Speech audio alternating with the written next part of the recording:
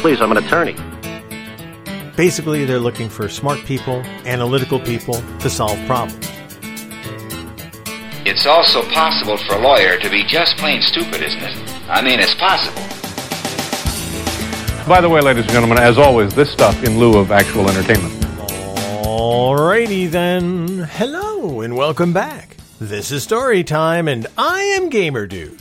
Glad to have you with us for some more stories this week. Today, I thought it was time to go back to law school once again. We've talked a little about my law school experiences earlier this year, and I'm trying to add some episodes talking about them as we go throughout the year. Don't want to bore you with too much law school, because let me tell you, law school can be exciting, can be nerve-wracking, it can also be really boring. Some of the readings, some of the stuff we had to do, oh my god. Mrs. Gamerdude listened to the last episode and said, who would do that to themselves? And I said, well, me. But a lot of people do. It's interesting, in my law school class, I was a little older because, as you probably can put together from other things I've talked about, I went to law school after having worked for about 4 or 5 years. So I had a slightly different perspective from some of my classmates. Some of my classmates went to law school directly from undergraduate. So they literally graduated from college, then went right to law school with no break. And being in school for a long time gives you a different perspective than if you've been out of school, been to work, trying to find jobs, and then you go to law school. But also in my law school class, there was a 55-year-old minister. He started law school at the age of 55. And I asked him, why are you starting at 55? And he said, because it's something he always wanted to do. I mean, you got to give him credit. He wanted to do it, and he did it. There was also a stay-at-home mom who was in the class who decided she wanted to go to law school in her 40s. But by and large, for the most part, it was all people fresh out of undergrad. Now, earlier this season, I talked about why I went to law school. But today, what I wanted to talk about was kind of the day-to-day and some of the stuff you had to deal with in law school and how I handled it. Everybody handles it differently because everybody's unique. I had my own view of how I wanted to handle law school, how I should handle law school, and everybody does. Everybody handles it differently. Some folks come in, especially the ones out of undergrad, and see it as an extension of just the university experience, which it's not. It can't be. You can screw around and have fun and party in undergrad. If you try to do that in law school, you are not going to make it. And we had a few people not make it because they didn't have the right attitude. For me personally, I was super serious because I had worked for a few years. I knew what it was like outside of law school, and I knew that I had given up a job and taken out loans so that I could afford to and have the time to go to law school full time. So when I finally got to law school, I had committed in my head to treat this as my job. Now, obviously, I wasn't getting paid. It wasn't a paying job. It was like a 3-year internship, one that I was paying for. But I knew that if I wanted to succeed, I was going to have to take it seriously, and I did. Just like my regular job, I got up every morning. If I didn't have a class first thing in the morning, I started studying. Then I drove to campus and went to class. After class, I would stay at the campus. I'd study in the law library. I'd get the readings done. I'd get my outlines done. And I'll talk about outlines in a minute. And then I'd go to my next class. And I did that Monday through Friday. If I hadn't completed all of my work during the study time that I set aside for myself in the afternoon, I would finish the readings, I would finish the outlines, and get ready for the next day's work. And that carried over to the weekends, too, because there is a lot of reading, and there is a lot of writing. I mentioned outlines. When you're taking a class in law school, you have to outline it. And by outlining the class, you have to understand broad concepts, and then you have to be able to break down those broad concepts into their component parts. And when you're doing that, you have to understand the principles of law underlying those component parts. I know, it sounds exciting, right? I can already see Mrs. Gamerdude rolling her eyes at this. Oh, God. But that's what you do. That's what you do. That's what you have to do. And so as you go through a course through the entire semester, you're outlining what you've discussed in class that day, what's in the readings, what the cases are that apply to that particular principle of law, and you do it in a kind of a bullet form so that when it comes time to study for the final, you have everything laid out. And an outline of a course, it's not 1 or 2 or 3 pages. A law school outline for a semester's course can be 25, 30 pages long because there's a lot of information you have to know about property law, contract law, constitutional law, whatever the topic is. And so there's a lot of reading to go with that, and there's a lot of writing to go with that.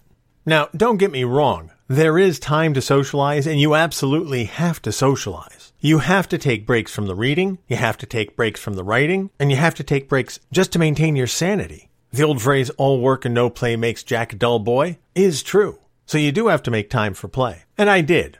That first year was quite an adjustment because you're used to one kind of lifestyle. And when you go into the law school setting, it's an entirely different kind of lifestyle. It's a different kind of mindset. So you have to adjust your way of living and your way of thinking to fit these new rhythms of your life. Now, through hanging out in class and hanging out after class, sitting in the law library, answering questions, sitting next to somebody in class, you start to meet people. You know, the usual way. You just start to interact with people. And you start to meet people, you start to relate to people. You also start to avoid people, too.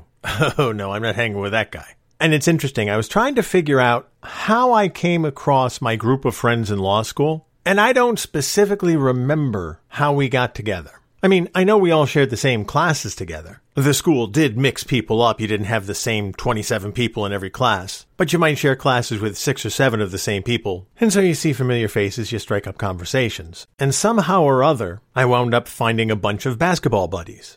I don't remember how, but one of the guys in my class was about my age. He'd been out for a couple of years. He actually was an assistant coach in basketball, and we became friends. And he and I met some other basketball fans, and somehow or other we found out that the constitutional law professor was also a basketball fan.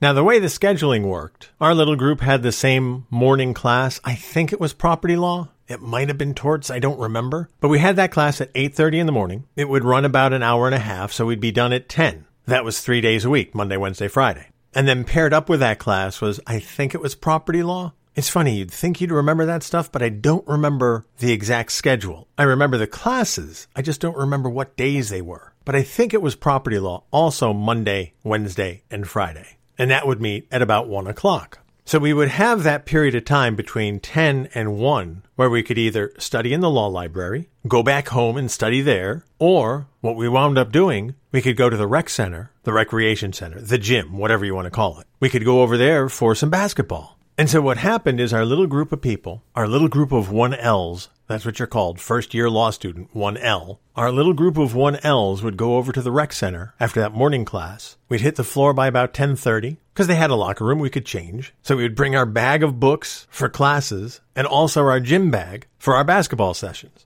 Now, we didn't do it every Monday, Wednesday, and Friday because there was a lot of demands on our time because of class. But when we didn't have demands on our time, or when we could put off the studying till a little later in the day, we would go over to the gym, we would play basketball for 2 hours before that 1 o'clock class. And when this constitutional law professor found out about us, he actually came and joined us, which is kind of a cool thing. You get to mingle with one of the professors. And it was really interesting on a number of levels because it humanized him for us, but we also learned a little about him. And one of the fun facts we learned is he was a con law professor at our university, but he was also a sports agent. He actually represented some of the Cincinnati Bengals football players, and so he would tell us stories about what it was like to be a sports agent.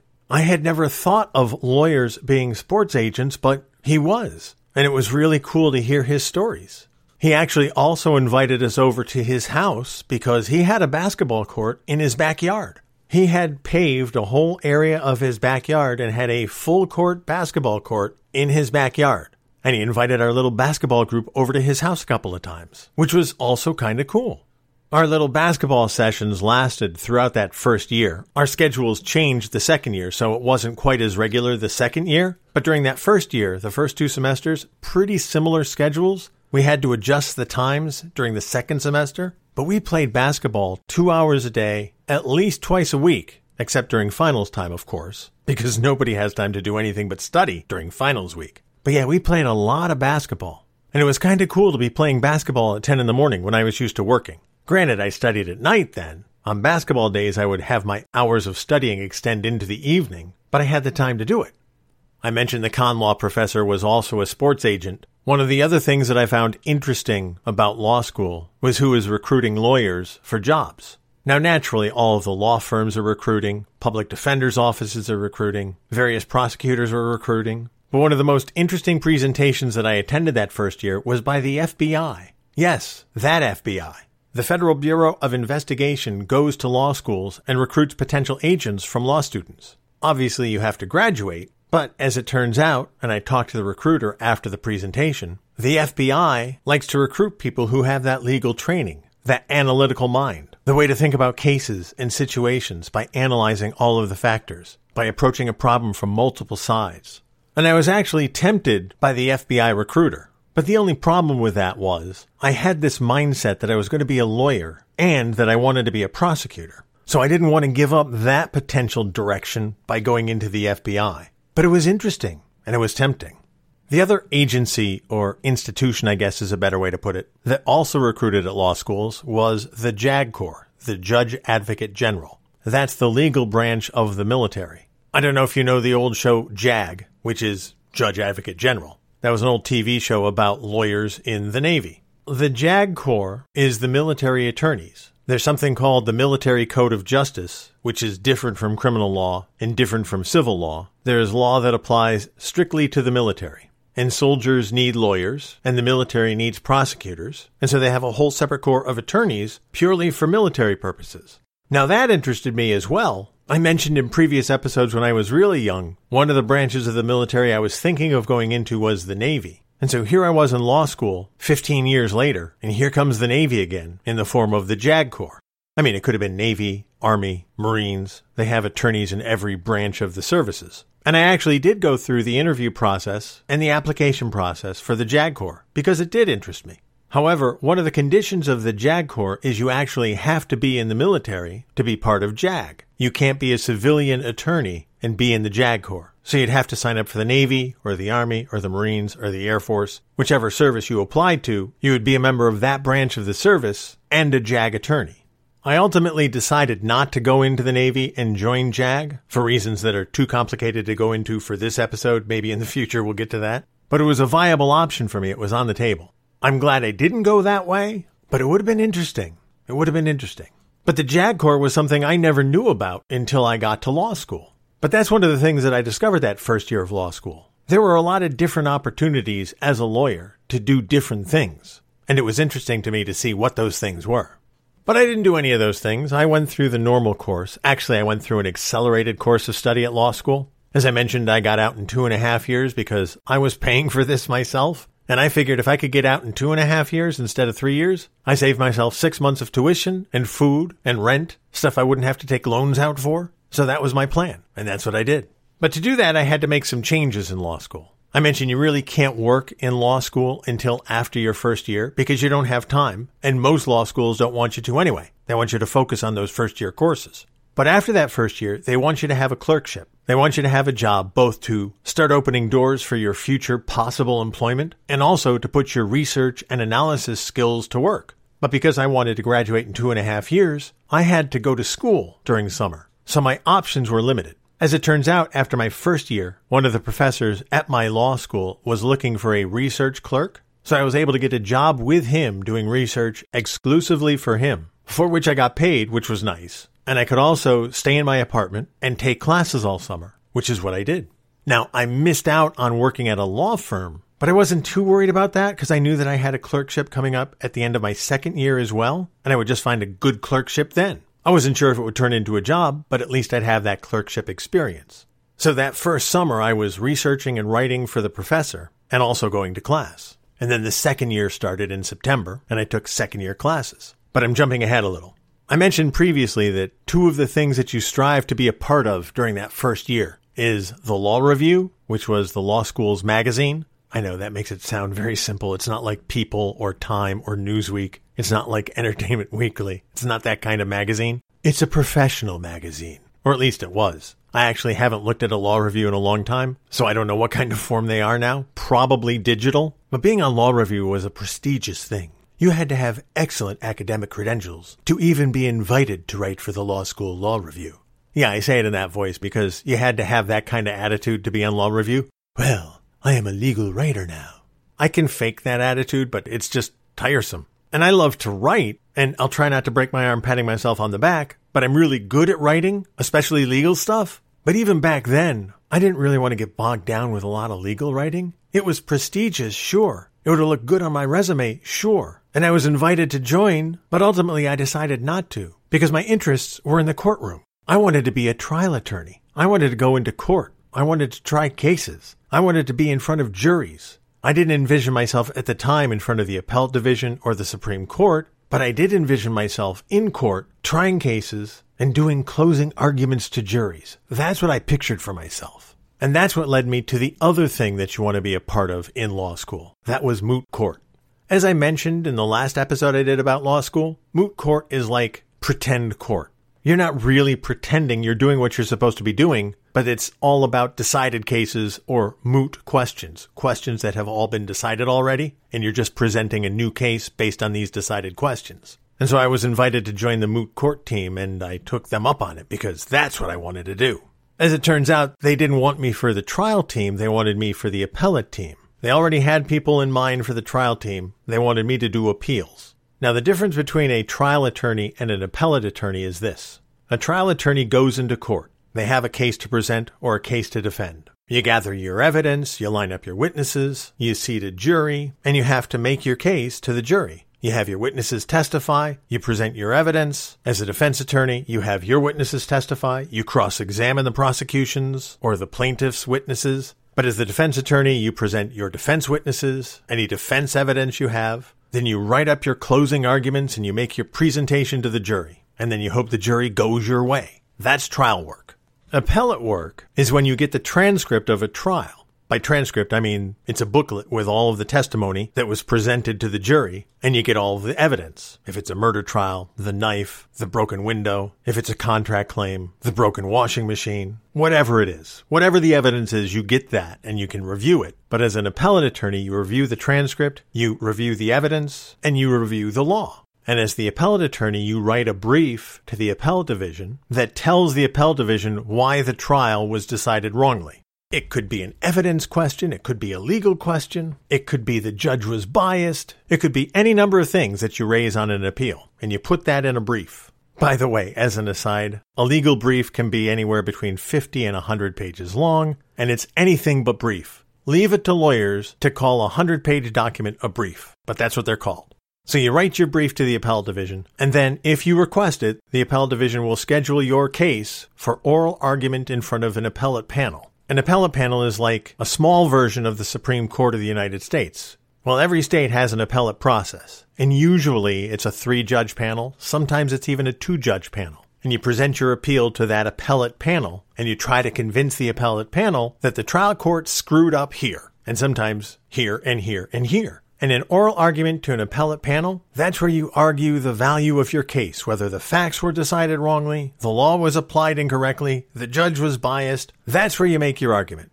9 times out of 10, you don't win at the appellate level, but you give it a shot because that's what you're supposed to do. So that's appellate law. And the team that I was invited to join in law school was the appellate team, which was fine. I mean, I was going to be writing briefs, for sure, I had to do that, but moot court focused a lot on the oral presentation and the arguments that you made. And that's what I liked.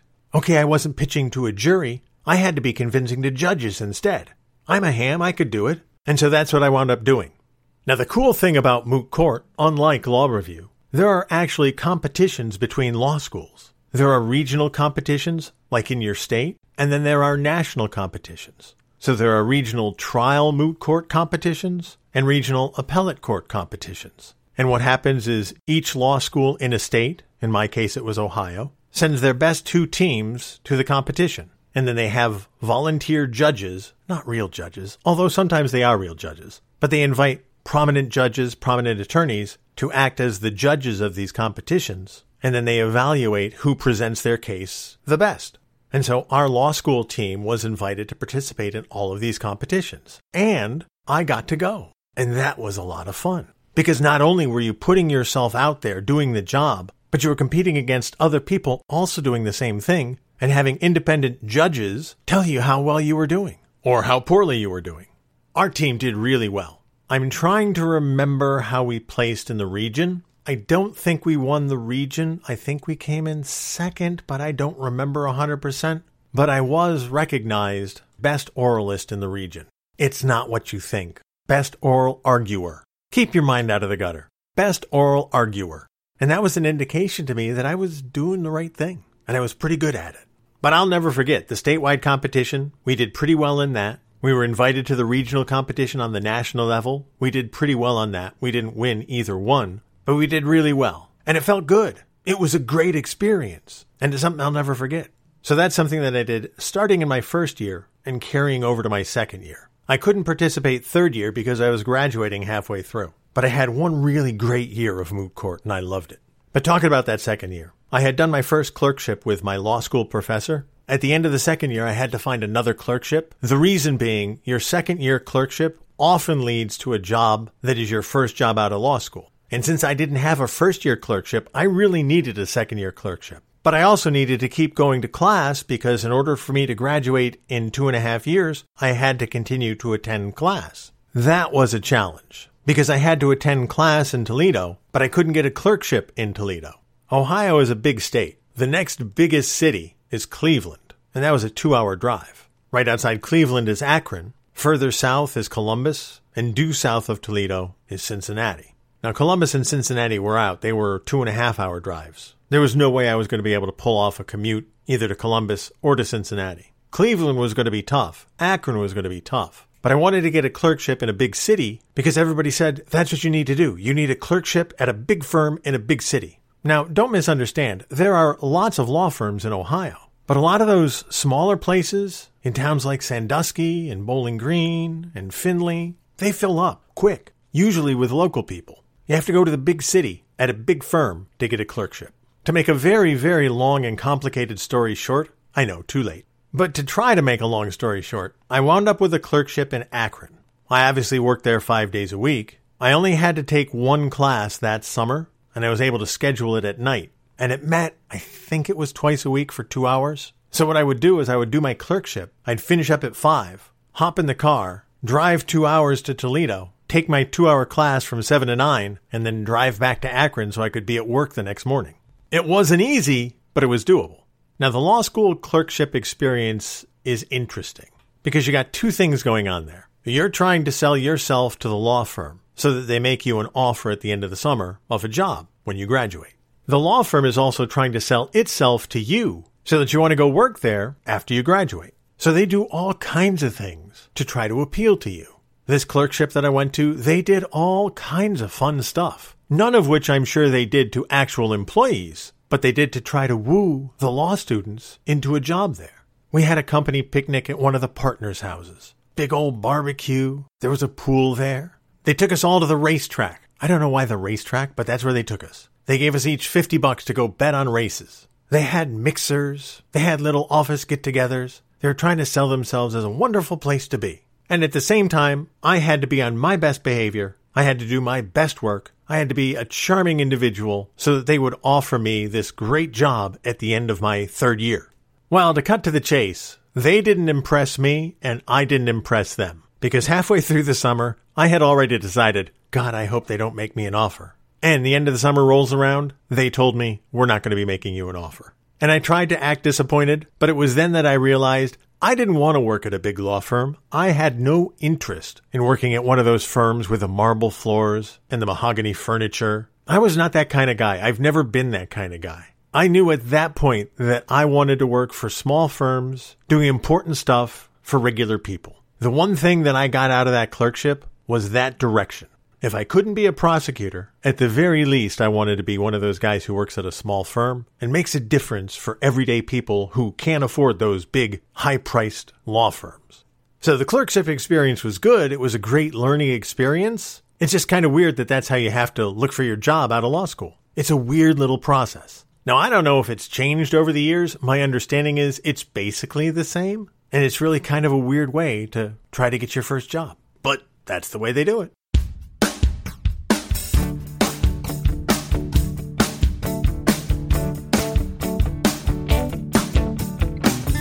So that's basically 3 years of law school in a nutshell. Was there a lot more that went on? Oh yeah, of course there was. But those are the highlights. And that doesn't even get to the bar review. There's a whole process to take the bar exam, but I'll talk about that in another episode.